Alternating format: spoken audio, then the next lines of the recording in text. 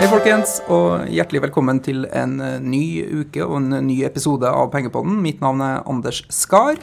Og mitt navn er Mats Johannessen. Nå sitter jeg og Mats på samme mikrofon her i dag, fordi i dag så skal vi omhandle et tema i superdetalj. Og da har vi fått inn noen som er flinkere enn oss. Ja, absolutt. Og det må til, fordi i dag skal vi gå i dybden på handelskrigen. Den tapetserer jo media, både på TV og på nett og i print og så videre. Og det er på mange slepper, og det er mange som er bekymret for hva det her kan medføre. Og i dag skal vi virkelig gå i detalj, og vi har fått en gjest i studio. Ole A. kjenner du fra DNB Markets, analytiker eller makroøkonom? Begge deler passer bra. Hva vil du helst være her i dag? Makroøkonom kan jo være først og fremst. Ja, i dag skal vi snakke om handelskrig. Yes. Dette er noe du har følt en stund? Ja, absolutt. Fullt tett de siste månedene, og egentlig begynte å forberede meg allerede da Trump kom inn som president. Det var jo noe han hadde varslet han ville satse hardt på, å ta kineserne. Så det har blitt et interessant case etter hvert. Hvor lenge har du vært i DNB Markets? Jeg begynte i 2011, og rett inn som Kina-økonom, og har vært det siden. Ja, og da passer det jo bra å følge handelskrigen, som vi skal inne på her etter hvert. Så handler jo det her mye om dynamikken mellom USA og Kina. Ja. Men vi tenker at vi starter litt overordnet, og kanskje forklare for lytterne hva er det her egentlig? Hva er en handelskrig? Eskalerende tollsatser mellom land for å egentlig flytte produksjon fra et sted til et annet. I den grad man mener at et land har hatt en næringspolitikk som har tjent de, men ingen andre, så ønsker man nå å kontre effekten av det. Og da er det jo spesielt da Kina som kommer inn, som alle, for å si det litt sånn litt enkelt, har vært sinte på de siste årene for en veldig skjev næringspolitikk. Altså, fordi det å liksom ha skatter, avgifter og tollsatser på varer og tjenester, det er jo ikke veldig unormalt. Det er vi flinke på her i Norge også. Absolutt. Ostetoll og så videre. Men når du legger på begrepet krig der da, så kjennes det ut som om da blir det et spill som går frem og tilbake. Man ligger i skyttergravene på hver sin side. Ja, det blir jo, det er en eskalerende biten der. Og med krig så tenker vi også på dette her som at det vil ha store negative effekter på det sykliske, på veksten, ikke bare i de landene som det angår, men også andre land i nærheten. Hvis vi liksom prøver å trekke ut de store linjene da, hva er det som er i ferd med å skje her nå, er hele verden på å bli tapetsert med nye tollsatser og avgifter? Utgangspunktet er Trump, og at han har gått hardt til verks mot alle som USA har et handelsunderskudd med, men de som får mest aggresjon mot seg, det er jo de som ligger under NAFTA-avtalen, Canada og Mexico. Tyskland har fått en god del kritikk. Tyskland har et kjempestort handelsoverskudd, og spesielt mot USA, og så er det kineserne. Kineserne står for halvparten av det underskuddet som amerikanerne har samlet sett.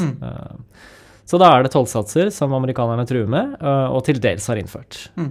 Så langt så er ikke dette veldig omfattende. Det er snakk om, mot Kina spesielt, 50 milliarder dollar som har blitt ilagt toller fra USA, og så har kineserne svart med 50 milliarder dollar tilbake. Men Trump har jo varslet at han nå i september vil øke dette med ytterligere 200 milliarder dollar, og i tillegg sagt at hvis kineserne svarer på det, så innfører jeg toll på alt av vareimport fra Kina. Men da begynner det å monne. Ja, fordi det kan være litt sånn vanskelig å få oversikt over hva som faktisk har skjedd, fordi krigen, hvis man kan kalle det da, startet jo i mars i år, eller? Det begynte nok før det, men det er virkelig i mars vi så at dette begynte å bli alvorlig. Ja, det da man begynte å pinpointe hva man skulle skattlegge ekstra. Ja, altså når vi var tilbake i januar, så var det snakk om solcellepaneler og et par andre varegrupper som var pålagt toll. Men i mars så ble det klart at 50 milliarder, det var det neste. Kineserne ville svare. Trump varslet først. Det sa at hvis de gjør det, så blir det 100 til, eller vi kan til og med ta 200, vi kan ta alt. Men hva er det som er på bordet? Hva har skjedd siden mars i forhold til, fordi i Norge så har vi hørt en del om stål og aluminium, man har hørt litt om tyske biler, hva snakker vi om? Hvis vi tar USA mot Europa først, så ser det ut til at det har roet seg ned, etter at man i sommer kom til en slags avtale om å legge alle planlagte tollsatser på vent. Da var det Juncker og amerikanerne som ble enige om å egentlig ta seg litt tid til å egentlig komme til en enighet på lang sikt. Så den ballen ligger litt død, og det er veldig positivt. Og så er det USA mot Kina. I april så kom egentlig amerikanerne og kineserne til en enighet om det samme, at vi skulle sette alle fremtidige tollsatser på vent. Kineserne sa at vi skal importere flere varer fra USA for å redusere handelsunderskuddet. Så gikk det 1 uke, så fikk Trump og Steve Mnuchin, som er finansminister, ganske kraftig kritikk, både fra andre demokrater og republikanere i Kongressen, fordi de hadde gitt etter alt for lett. Og da var vi tilbake igjen med en ganske aggressiv tone fra Trump. Ja, fordi hvis du tar Trump da, han har jo en veldig, han er the world's best negotiator, og trade wars are easy to win, og så videre. Hører jo folk i bransjen, og det skrives i media av og til, at det her er bare liksom hard retorikk, og at det ikke ligger så mye bak det. Og ettersom jeg har forstått, så er jo partiet som han representerer, republikanerne, også for veldig liksom free trade, og så videre. Ja. Er det her liksom reelt, eller er det liksom et spill for galleriet? Eller hva tenker du om det? Hvis vi kun ser på hva Trump sier, at problemet her er unfair trade, at USA har et stort handelsunderskudd mot Kina, så er det veldig irrasjonelt å omtale et problem på den måten der. Bilaterale handelsunderskudd gir ingen mening å analysere, fordi de farges mer av globale verdikjeder. Det at Kina produserer masse varer som ingen andre land produserer, men innsatsvarene kommer fra andre land igjen. Jeg kan komme litt tilbake til det senere. Men ser du litt bak det Trump sier, og det andre politiske aktører i Washington uttaler seg om, så ser vi at denne konflikten her, spesielt mot Kina, den stikker veldig dypt. Ja. Og det begynte egentlig allerede under Obama, da han satt som president. Så at det politiske spillet her er reelt, og det kommer til å skje noe for, og da spesielt mot Kina, blir liksom det her Mexico og Canada og Norge liksom bare med som en del av det spillet da, eller? Ja, det er nok et sidespor som man ellers i Washington ikke ønsker å bevege seg ut på, men som Trump har forvillet seg litt inn på, som man trolig ønsker å gå vekk ifra nå. Og det er i hvert fall det de politiske prosessene de siste ukene peker i retning av. Ja, for hvis man får toll på europeiske biler blant annet, så er jo Tyskland veldig ille ute. Absolutt, altså. Det vil være konkurransevridende som bare det. Men så ser vi også at i gjennomsnitt så har Europa litt høyere tollsatser enn det amerikanerne har, så det er kanskje et rom for forhandlinger her, og det tror jeg også europeerne er villige til å gå med på å endre eventuelt. Da. Men hvem er de ulike frontene i den krigen her da? USA er jo veldig tydelig på en side, det er Kina, og så liksom ligger Europa midt imellom på noen måte, eller? Nei, vi ser egentlig at europeiske ledere har akkurat de samme interessene som amerikanerne har i den underliggende konflikten. Det at Kina politisk, utenrikspolitisk og økonomisk utvikler seg på en måte som man ikke hadde drømt om for noen år siden. Der er europeerne og amerikanerne veldig tydelige i sin retorikk, at vi ønsker å få til endringer. Og hvis vi går tilbake noen måneder, Storbritannia endret på lovverket, det var vel i vinter, og for å gjøre det vanskeligere for utenlandske aktører å gjøre oppkjøp. Og så i loven så står det ingenting om at dette er fordi vi er bekymret for kineserne, men de som endret lovteksten sier samtidig utad at dette er kun fordi vi nå ser en helt annen risiko knyttet til Kina.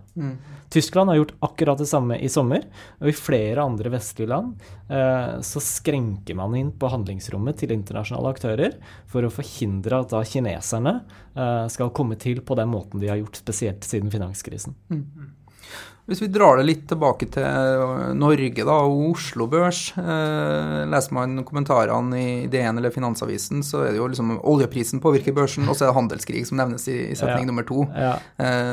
Det her et globalt spill, men i hvor stor grad preges norsk økonomi av det her som skjer? Vi kunne jo tenke oss at norsk økonomi som en liten, åpen økonomi veldig sårbar her, men så vi også veldig enkle da. Vi har råvareproduksjon, råvareeksport, og vi driftes mye på bakgrunn av det. Og det det som driver mye av syklen her, men også utviklingen på børsen. Og hvis du ser på Oslo Børs, så har det jo gått knallbra så langt i år, til tross for denne tiltagende risikoen knyttet til handelskrig, som ser ut til å ha en ganske negativ effekt på for eksempel børsene nedover i Europa, spesielt da i Tyskland. Så.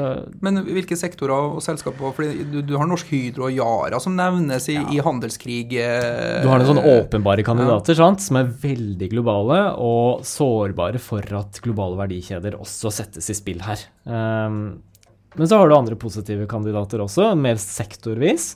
2 konsekvenser av handelskrigen i den grad vi får det. Jeg tror jo at det kommer til å spisse seg ytterligere til. Ene blir jo at kineserne må gi masse gass i finanspolitikken. De må pøse på med investeringer i infrastruktur for å holde aktivitetsveksten oppe.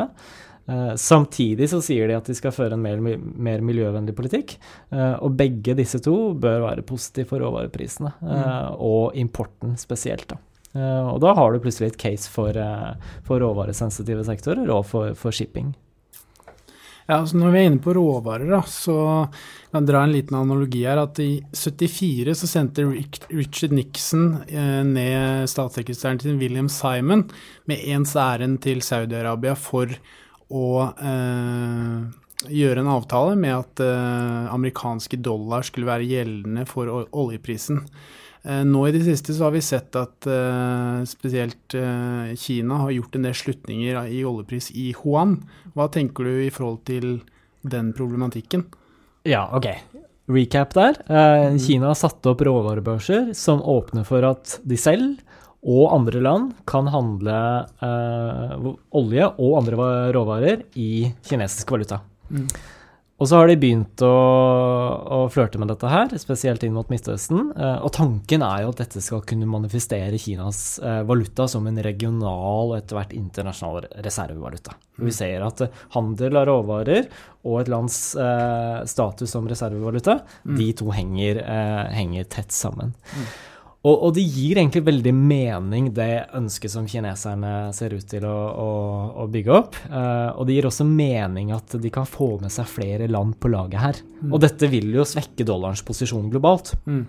Men hvis vi tar kineserne først, at de skal handle olje og andre råvarer i dollar, det virker litt søkt egentlig, fordi de har blitt en så dominerende aktør innenfor denne sektoren. Men så ser vi også at kineserne har store, de handler mye med andre asiatiske land som har store overskudd mot Kina, et land som Thailand, Vietnam, Indonesia og så videre.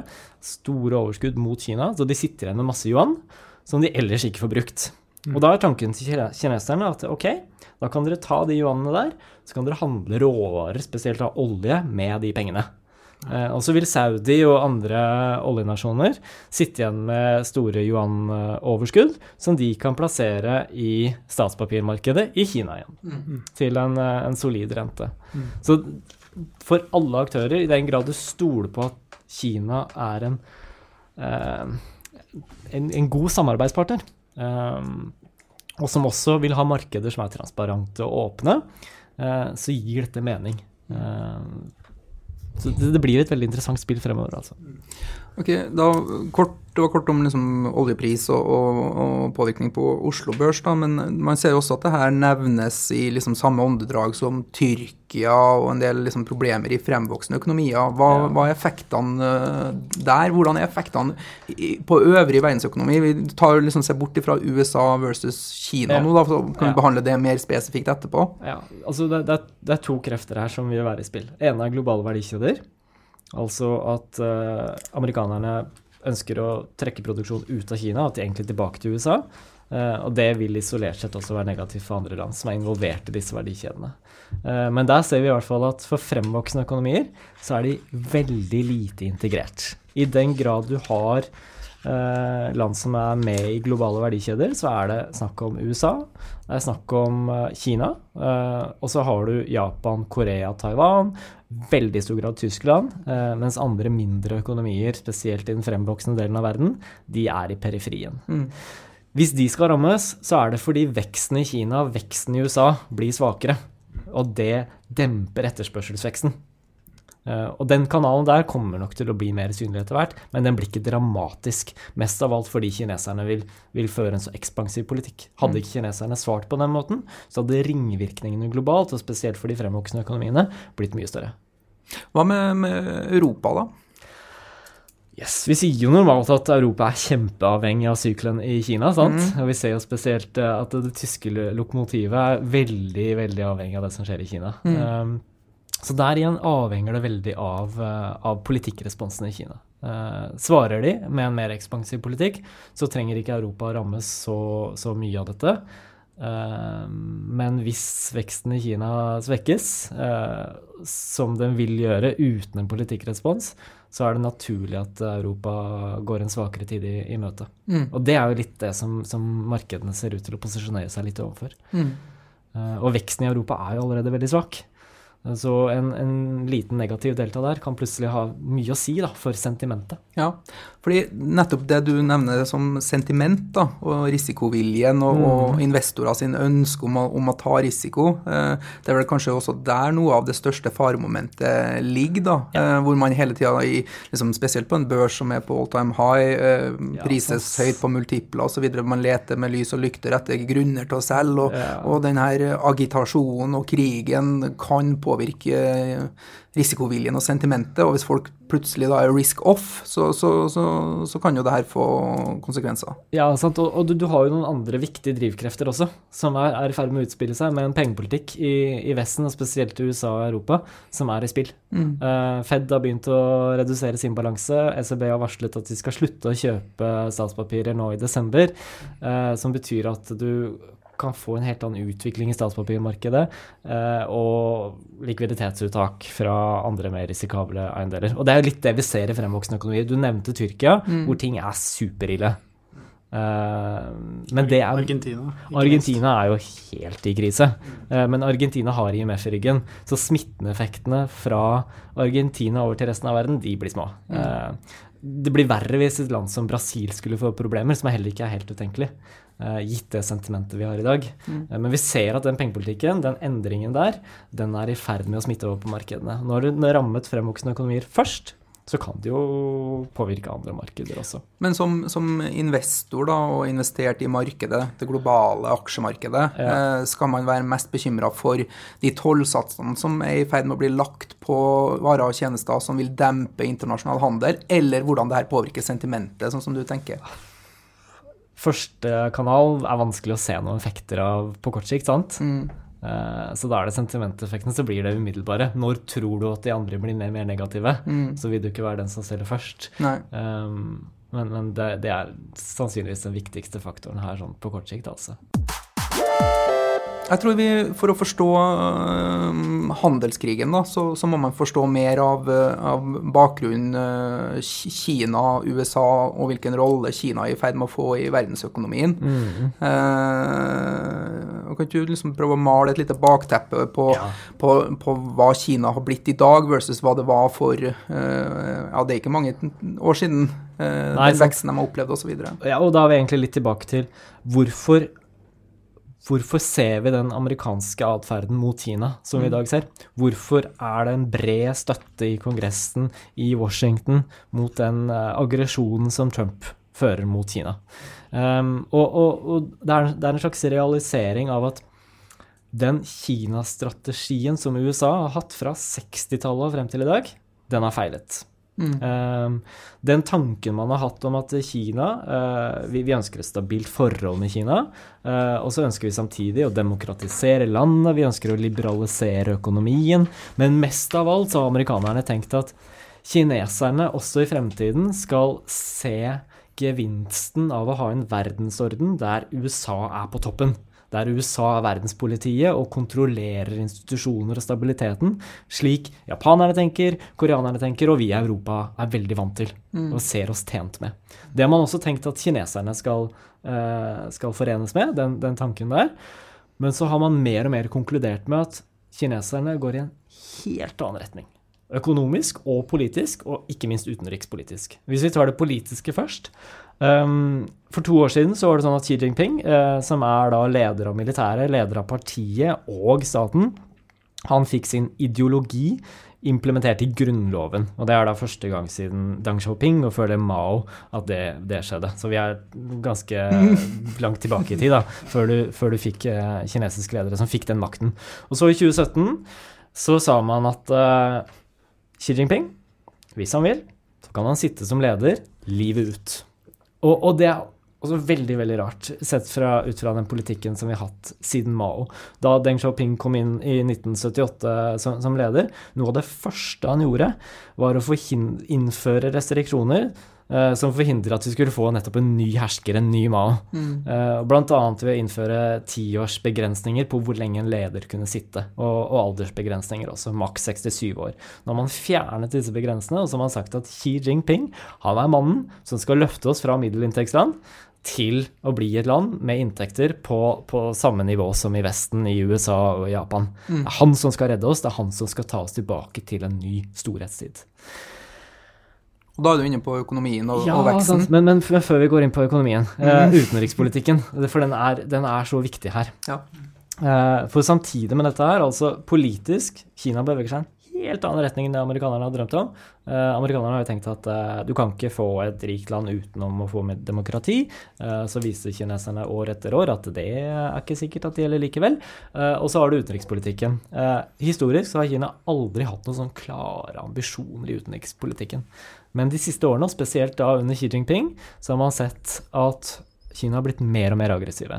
En viktig vekststrategi her dette One Belt, One Road-prosjektet, som i utgangspunktet dreier seg om at kineserne skal bygge havneportaler og infrastruktur globalt. Og det snakk om at de har fått til avtaler med rundt 80 land rundt omkring i verden, i Asia, Afrika og Latinamerika spesielt.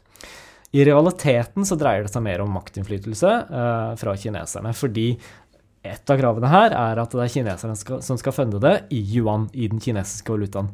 Som betyr at et land som Pakistan, når alle disse prosjektene ferdigstilt, vil sitte igjen med en utenriksgjeld på drøye 90% av BNP, og 4/5 av det finansiert av kineserne.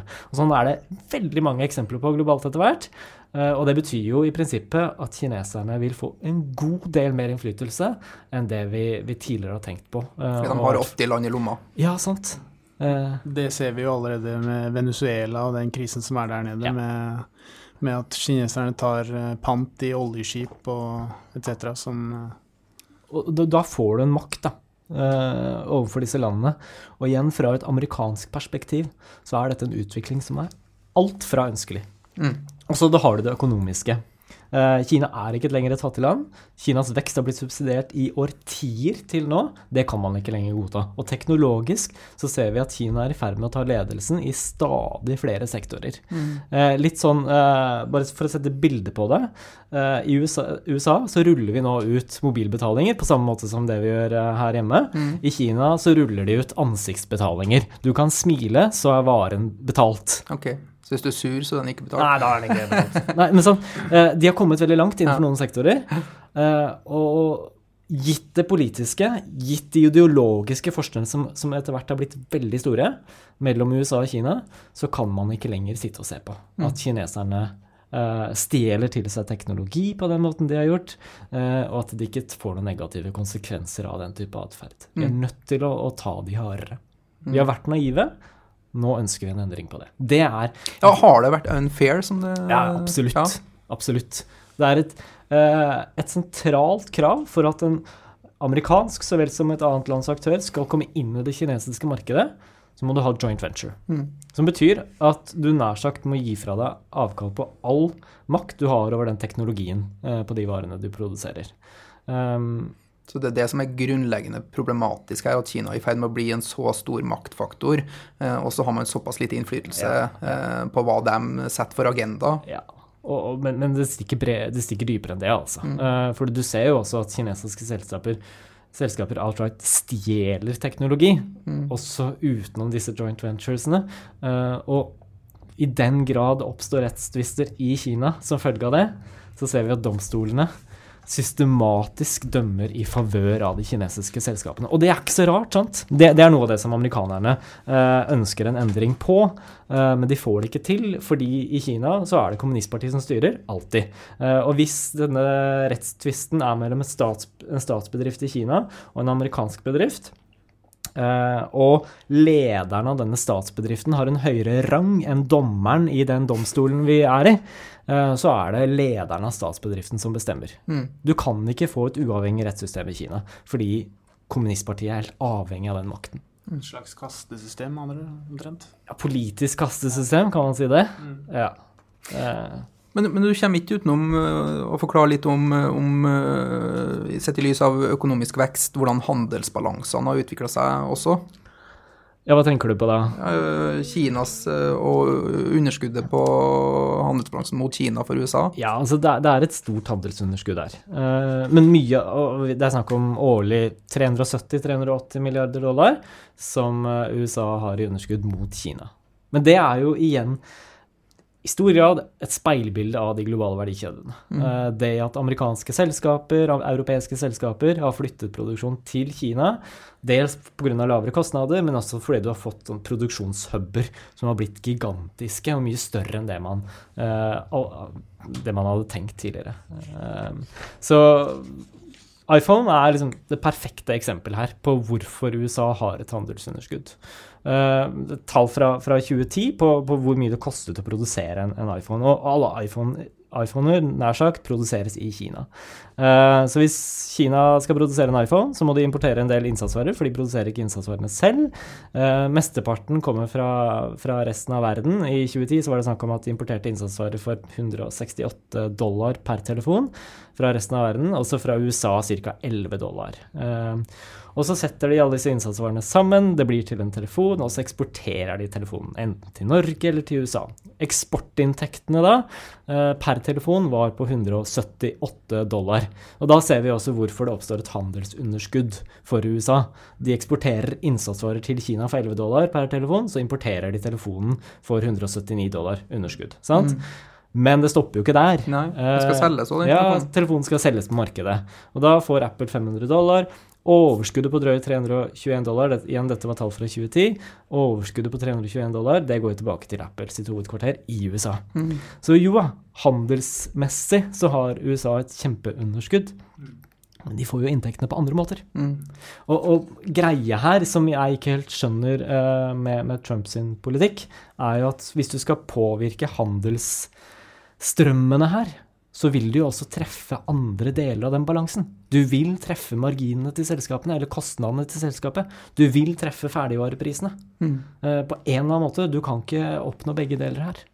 Ja, hvis du ser da på den handelen som pågår mellom USA og Kina, og de potensielle tolleffektene på det, hva snakker vi av om størrelsesordenen, hvor mye blir påvirket og ikke? Hvis vi tenker for amerikanerne, så varer verdt $510 milliarder, som blir 25% dyrere toppen, men det snakk om noe sånt som 1–1,5% amerikansk forbruk. Så hvor mye dette treffer inflasjonen, det ikke veldig stort, men det noen tideler som blir dyrere. Men det jo, jeg tenker mer hvordan marginer til selskaper vil påvirkes av dette her, for det betyr jo et slags skift oppover i kostnadsstrukturen for en god del globale selskaper. Og de det mange av i USA. Hvilke selskaper det som vil rammes hardest? Altså, vi har sett et kraftig fall i disse fangaksjene, altså Facebook, Amazon, Netflix og Google de siste par ukene, som en konsekvens av handelskrigen da. Ja, det litt rart egentlig, fordi hverken Facebook eller Google og Amazon har noe særlig fotfeste i Kina. Altså, Amazon jo selvfølgelig knyttet tett opp mot Kina, fordi veldig mange av de varene produseres i Kina. Så det ikke sikkert at turnoveren i Amazon blir så høy med en handelskrig som den ellers ville ha vært. Men Facebook og Google har jo nær sagt ikke noe tilstedeværelse i Kina i det hele tatt. Så akkurat den linken der ser jeg ikke helt. Men det kan jo være litt mer sentiment, ja, og at man leter etter... Ja, kanskje litt høyt priser, det har gått mye det siste halvannet året, og da det kanskje på tide å ta eksponeringen litt ned. Men ellers så jo handelen mellom USA og Kina veldig dominert av maskinvarer og elektriske varer. Det de to sektorene som dominerer. General Electric og Caterpillar for eksempel, for eksempel. Klassiske... Ja. Så der kan du fint se en mer negativ utvikling da. Sykliske sektorer. Ja. Men i denne krigen da, hvis vi skal se på USA og Kina, hva det de vil oppnå? Hva ønsker amerikanerne å oppnå her? De veldig tydelige på at det viktigste det å bremse eller stagge utviklingen i en av Kinas viktigste vekststrategier, som kalles Made in China 2025. Under Xi Jinping så har vi sett at det en snakk om 8-10 sektorer som har blitt løftet fram som liksom vinnerne over tid. Snakk om masse investeringer i transportbransjen. Kina skal få 3 bilprodusenter som blir globale ledere når vi i 2022 til 2025, og for å få til det så subsidieres kinesiske bedrifter ganske mye. Sånn ser vi også innenfor kunstig intelligens, i IT generelt, landbruk og så videre. Og i de dokumentene som Det hvite hus har kommet med de siste månedene knyttet til handelskrigen, så sier de at de tollsatsene som vi har kommet med nå, de spesifikt satt opp slik for å bremse utviklingen i Made in China 2025. Og amerikanernes syn her at ta kunstig intelligens, eller semiconductors, at dette teknologier som så viktige for et land, ikke bare økonomisk og teknologisk, men også innenfor sikkerhetspolitikken. At det landet som får et fortrinn her, det vil også få et fortrinn innenfor sikkerhetspolitikken. Han ene, når vi var på investortur tilbake i april i Hongkong, møtte vi en amerikaner som dro fram et eksempel her. Han snakket om Atlanta-flyplassen i desember 2017, som ble mørklagt i et døgn. Så vet man ikke helt hvorfor dette skjedde. Men ryktene skal ha det til at her var det russerne som hadde vært inne og sabotert. Infrastruktursabotasje. Og det det man frykter med Kina også. Og da vi tilbake til Obama sin kamp mot Kina, som han begynte i 2013. Nettopp denne sikkerhetstrusselen som følge av Kinas politiske utvikling og økonomiske utvikling. Ja, fordi den underliggende spenningen som ligger der mellom USA og Kina har vært der lenge. Man får jo et inntrykk av at det her en sånn Trump som har gått opp lyset på. Det stikker veldig dypt, som jeg har sagt et par ganger. Og det en frykt for at Kina skal ta over USAs plass internasjonalt. Og kineserne selv veldig bevisst på at det en mulighet til å gjøre det. I fjor så sa Xi Jinping at et land, hvis de ønsker å utvikle seg som oss, så kan de adoptere våre metoder, vår måte å finansiere ting på, vår måte å investere på, og samtidig bevare sin uavhengighet. Man skaper på en måte et narrativ av at du kan velge vår måte å være uavhengig. Nå ser vi jo i Venezuela at det på ingen måte tilfellet. Eller du kan velge den amerikanske metoden, og så blir du underlagt masse institusjoner som IMF og den slags, og da du ikke uavhengig. Velg vår måte å forbli uavhengig. Hvis du vil være et diktatur, så skal du få lov til det. Det den konkurransen der, da, globalt, politisk, som vi ikke hadde tenkt på. Ja. Hva tenker du om Trumps måte å løse problemer som veldig konfronterende, versus kanskje da som var liksom Obama, som mer smooth i kantene? Han det som skal til nå for å tørre å ta det her, liksom tyren ved hornene litt, eller kan det bli feilslått også? Jeg tror i hvert fall den strategien hans med å ta alle på en gang, den har vært veldig feilslått. Med å gå til kamp mot både Kina og andre land, den har vært feilslått. Samtidig så tror jeg nok at kineserne har trengt en wake-up call. De var på ingen måte forberedt på det som vi nå ser utarter seg. Tidligere så tenkte kineserne at dette blir en sånn road bump, en liten fartsdump, og det stopper oss litt. Men nå ser de på dette som et kjempestort hinder på lang sikt. Altså hvis Trump samtidig klarer å komme til enighet med andre land om at vi må handle sammen mot kineserne, så kan dette bli et farlig spill for Kina, altså. Og fordi liksom, Kina vil jo ikke rulle over og dø i den reisen som de har lagt ut på. Nei, de kommer aldri til å gjøre det. De kan aldri gi etter for de kravene som stilles. Og igjen, sant, kravet Made in China 2025, det skal ferdigstille. Nei, det skal legges død. Alle disse subsidiene som man har hatt knyttet til kinesiske selskaper, det må man få slutt på. Den praksisen med joint ventures, det må man få slutt på. Kina kommer aldri til å tørre å gi etter her, for dette så elementære strategier for landets økonomisk vekst, også over tid. Og så har de sagt samtidig at vi har spilt alle kortene våre på Xi Jinping, og han har spilt alle kortene på disse strategiene igjen. Så hvis de gir etter her, så det en slags erkjennelse av at denne mannen som vi trodde var så flink, og hadde så mye makt, også i globalt, han kanskje ikke like stor som vi hadde forespeilet befolkningen likevel. Og du fjerner litt av legitimiteten til han som leder, og til kommunistpartiet som parti, hvis du gir etter her for amerikanerne. Og da det sosial ustabilitet du eventuelt står overfor. Og hva tenker du om tidspunktet? Er det for sent nå for USA, eller det riktig å starte så hardt nå da, og gå så hardt ut? Ja, det I hvert fall ikke for tidlig. I Kina så har man nærmest priset seg lykkelig på at at amerikanerne ikke har kommet før. Og man har sagt at du har hatt finanskrisen, du har hatt eurokrisen, du har hatt stor volatilitet i oljemarkedet, som har gjort at man ikke har hatt muligheten til å fokusere på de ubalansene som knyttet til Kina.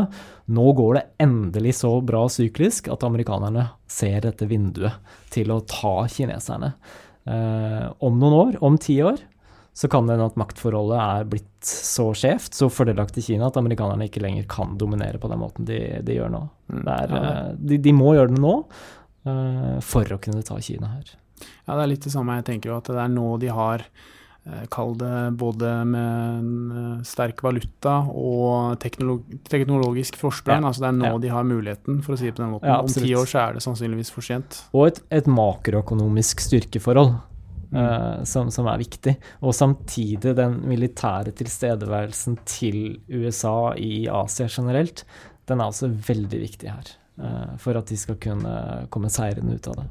Men blir det da litt for Kina å holde ut i de her 10 årene som Mats nevner da, som strategien deres? Ja, og det det de tenker, at nå vi nødt til å bare holde det gående på kort sikt, og en gang i fremtiden så har vi et teknologisk forsprang som gjør oss i stand til å diktere det globale narrativet. Da har vi en annen mulighet til å kunne kontrollere dette her globalt. Og igjen, der kommer utenrikspolitikken inn også, ved den makt og innflytelsen som Kina etter hvert vil få da. Men da når tollsatser blir innført og får en påvirkning på kinesisk økonomi, så vil jo det være dempende. Og de har jo en ganske stor middelklasse som de vil at skal liksom få vekst og så videre. Hva gjør kineserne for å kompensere for det her og for å holde ut av denne krigen?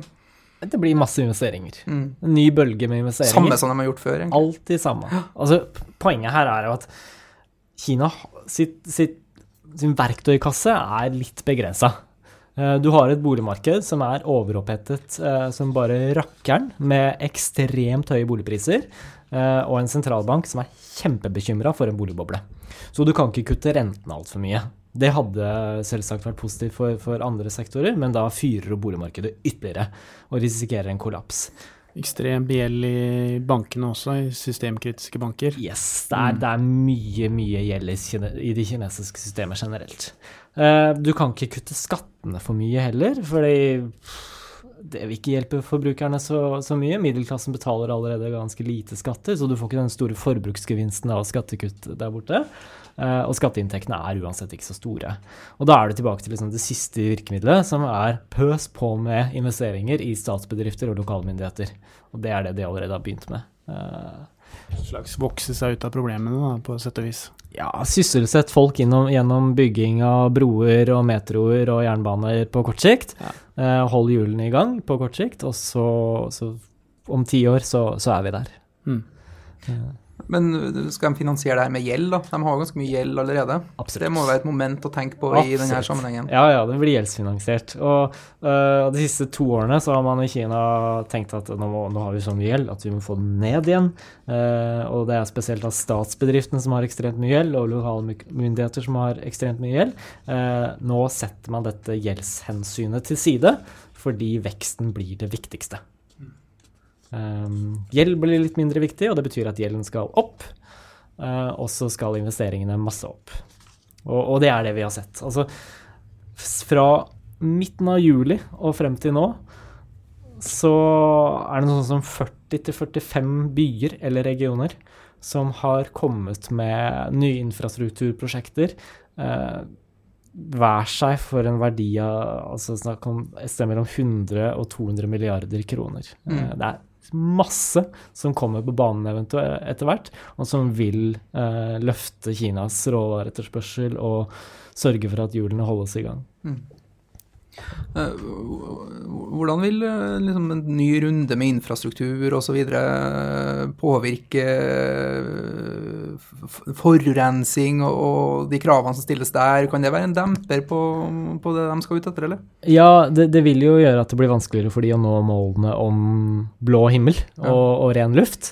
For det vi alltid ser at når det investeres mye, så settes det i gang en masseproduksjon av skittende jernvarer og den slags, som gjør at forurensningen blir veldig høy. Og transportsektoren, som normalt en veldig viktig driver for forurensningen, den får en ny opptur og bidrar med nok en runde med masse lokale utslipp. Så det blir vanskeligere å nå disse målene om ren luft. Men det igjen sant, i valget mellom å få lavere vekst, men ren luft og litt lavere gjeld, eller høyere vekst, ikke ren luft og høyere gjeld, så velger de da det siste. Veksten trumfer alt. Hele legitimiteten til partiet beror på at den økonomiske veksten, den skal forbli høy. Og det liksom lærdommen etter Sovjetunionens kollaps. Noe av det som bidro til det, nettopp at veksten ikke lenger var god. For å forhindre et nytt Sovjetunion som kollapser, så må vi holde veksten og hjulene i gang. Hvis du skal liksom prøve å oppsummere da, den her boksekampen hvor du i det ene hjørnet har USA og i det andre har Kina, sånn som verden ser ut nå, og dine syn på hvordan det her vil bevege seg fremover, hvem vil stå igjen som vinneren, og hvor lenge kommer det her til å ta? Det kommer til å ta lang tid, men et nøkkelord her, eller 3, en økonomisk kald krig. Det var det alle snakket om når vi var borte i Kina og i Hongkong nå tidligere i år, at dette et politisk forhold, en politisk konflikt som kommer til å ligge der i bånd og prege den økonomiske utviklingen i de to landene, sannsynligvis de neste 5-10 årene, i hvert fall. Og det kommer til å dempe veksten i handelen mellom de to landene over tid. Det kommer til å gi negative smitteeffekter også for andre land, selvsagt. Men det kan også få en parallelt investeringsløp i de ulike landene for å bli best innenfor semiconductors, bli best innenfor kunstig intelligens. Hver seg så kan det gi mening, men globalt så kan det bety at du kan også få alt for mye investeringer i noen sektorer. Og et press ned på priser i noen sektorer som man ellers ikke tjent med. Når du over der og snakker med folk i bransjen, investorer, analytikere, hvordan vil du beskrive stemningen? Liksom? Hvordan underliggende moment og sentiment der? Normalt i Kina og i Hongkong så man superbull. Ja. Man ser fremover. Hver gang jeg kommer bort og spør deg om boligmarked som ute av balanse, eller at det alt for mye gjeld i systemet, så sier kineserne at nei. Det sidespor. I Kina så går ting fremover, og vi klarer å vokse oss ut av dette her. Når jeg var der nå, så var stemningen helt annen, og det en skeptisk tanke om fremtiden. Man frykter nettopp det sure politiske forholdet, at det kommer til å legge ganske mye negative føringer for veksten fremover. Så jeg har aldri møtt kinesere og hongkongere så redde da, for hvordan dette kommer til å påvirke utviklingen i markedene og økonomien fremover, som det jeg så nå. Det var veldig spesielt, altså. Det var få som egentlig klarte å se noen sånn silver linings her i det hele tatt. Utrolig interessant. Vi startet jo med å snakke litt om hvordan det vil påvirke Norge, Europa, fremvoksende økonomier. Men sånn, Kina og USA vil være stormakter i verdensøkonomien uansett. Effekten kanskje ikke så stor på de andre, men vil ikke ringvirkningene av hvilken vekst man klarer å generere i Kina og USA, liksom, det er liksom sånn som USA går alltid foran, det er lokomotivet i verdensøkonomien, og det kan skje i ferd med å bli Kina, så det vil påvirke de her økonomiene på noen måte uansett. Absolutt, altså. Og vekstmessig, Kina er kjempeviktig for oss, for Europa generelt, og for resten av verden. Så du er helt syklisk, hvis det er det som er perspektivet ditt, så er du fullstendig avhengig av at kinesiske myndigheter gir blaffen i miljø og gjeld, og holder gassen i bånn. Hvis ikke de gjør det, så blir ringvirkningene mye mer negative, også for oss her hjemme. Da er det vanskelig å se for seg den type positiv utvikling i markedene som vi har sett, spesielt her hjemme da, den siste tiden. Men jeg tenker ringvirker på andre asiatiske økonomier kanskje større enn fremvoksende markeder på andre siden av verden, eller? De mest sårbare her er jo Korea, Japan, Taiwan, som er veldig tett integrerte i verdikjeden i Kina og i USA. Der er sårbarhetene store. De andre asiatiske landene er først og fremst knyttet til Kina gjennom råvareetterspørsel. Så hvis veksten i Kina holdes i gang, så er det ikke sikkert at de blir like skadelidende. Men i Korea, i Japan og Taiwan, veldig avanserte økonomier, der er det åpenbart en sårbarhet for den type handelskrig som vi nå ser ut til å skje. Hva er dine tanker rundt, for jeg leste en del om at liksom det her med innført toll og avgifter, det har vært prøvd før med hensyn til å stimulere egen økonomi, og det her med proteksjonisme leder sjelden til noe bra da. Konsumenten blir liksom tapende på sikt uansett. Hva tenker du rundt det? Absolutt, hvis du tenker langsiktig her, proteksjonisme som et økonomisk virkemiddel er folk i gata, mannen i gata, aldri tjent med. Det betyr økte kostnader, det betyr mindre konkurranse, mindre forhandlingsmakt til forbrukerne, og sannsynligvis både dårligere varer og høyere priser. Bare den siste avtalen som USA fikk til med Mexico nå, understøtter dette her. En del av den avtalen gjør at meksikanske bilprodusenter, altså amerikanske produsenter som produserer i Mexico, de må bruke et vareinnhold der 75% av det må være produsert i USA. Det gjør jo noe med styrkeforholdet her, der de kan importere mindre fra Europa og Japan, og mer fra USA, men da får jo alle disse amerikanske aktørene mer prisingsmakt. Og sannsynligvis vil det ende opp i høyere ferdigvarepriser, høyere bilpriser i USA. Tror du konsekvensene av denne handelskrigen blir mer bilaterale avtaler, altså avtalene mellom ett og ett land, kontra hva som er vant med frihandel og multinasjonale avtaler? Du har jo flere tendenser nå med blant annet Brexit, ikke sant? Med Storbritannia, som sannsynligvis må fremforhandle avtaler med hvert land spesifikt, da. Ja, altså Brexit blir jo litt på siden her, da. Men jeg synes fortsatt det er for tidlig å si. Jeg tror veldig mye kommer an på hvordan amerikanerne forholder seg til WTO i dette her. Om de respekterer hva WTO sier om det USA gjør mot andre vestlige land, ikke hva det USA gjør mot Kina. Det kommer de til å gjøre blaffen i. Men ellers så blir det en mer viktig faktor i årene som kommer. Som investor da, mange av dem som sitter og hører på her har jo enten penger i aksjefond eller enkeltaksjer og så videre. Hvordan tenker du de skal forholde seg til alt det som skjer rundt handelskrig nå? Det er jo veldig mye støy, men det her er jo reelt også. Hva bør de tenke? Så min tanke der at så lenge du har en negativ strøm av nyheter, en eskalerende konflikt, så tror jeg det større sannsynlighet for at sentimentet blir dårlig, snarere enn bedre enn det vi har i dag. Men så vil vi på et eller annet tidspunkt komme til en slags ny likevekt, der det ikke kommer flere tollsatser. Der landet bare blir enige om at ok, nå forblir det surt fremover, men vi klarer ikke å eskalere det ytterligere. Og vi tror jo at vi der inn i første halvår 2019. Da har man ikke så mye mer negativ skyts å komme med, og da kan markedene etter hvert ta seg bedre opp igjen. Så midlertidig så ser jeg for meg at sentimentet blir ganske svagt fremover, både på grunn av handelskrigen og det som skjer med pengepolitikken.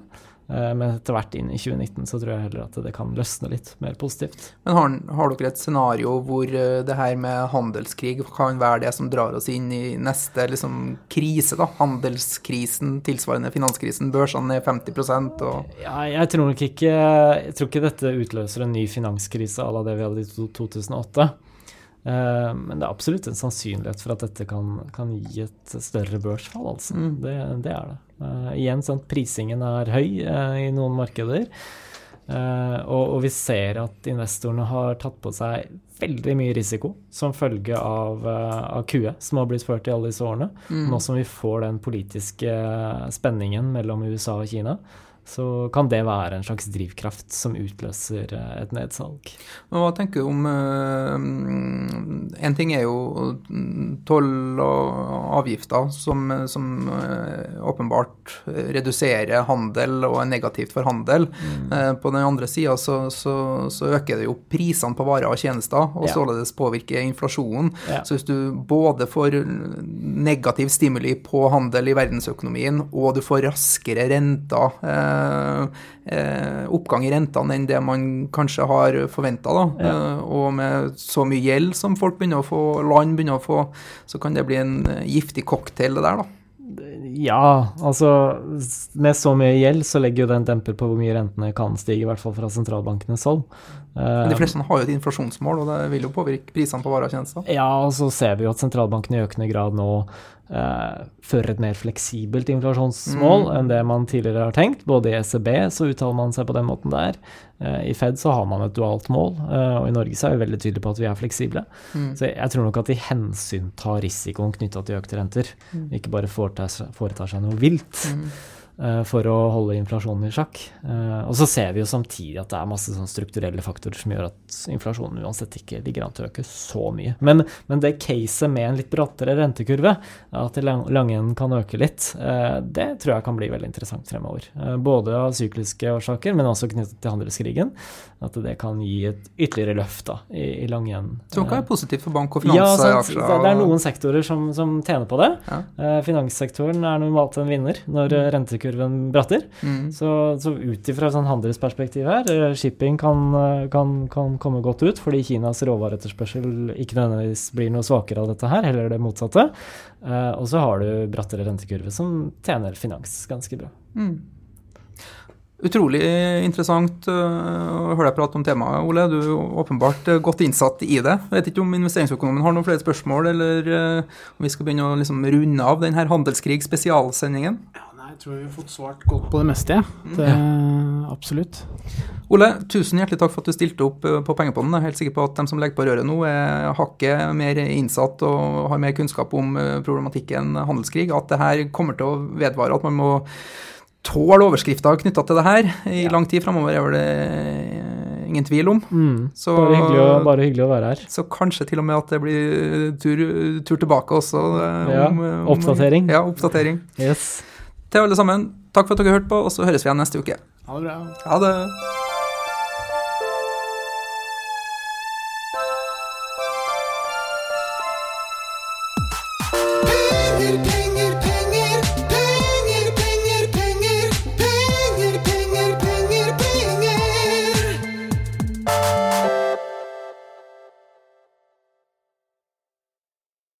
Denne podcasten skal anses som markedsføringsmateriell, og innholdet må ikke oppfattes som en investeringsanbefaling.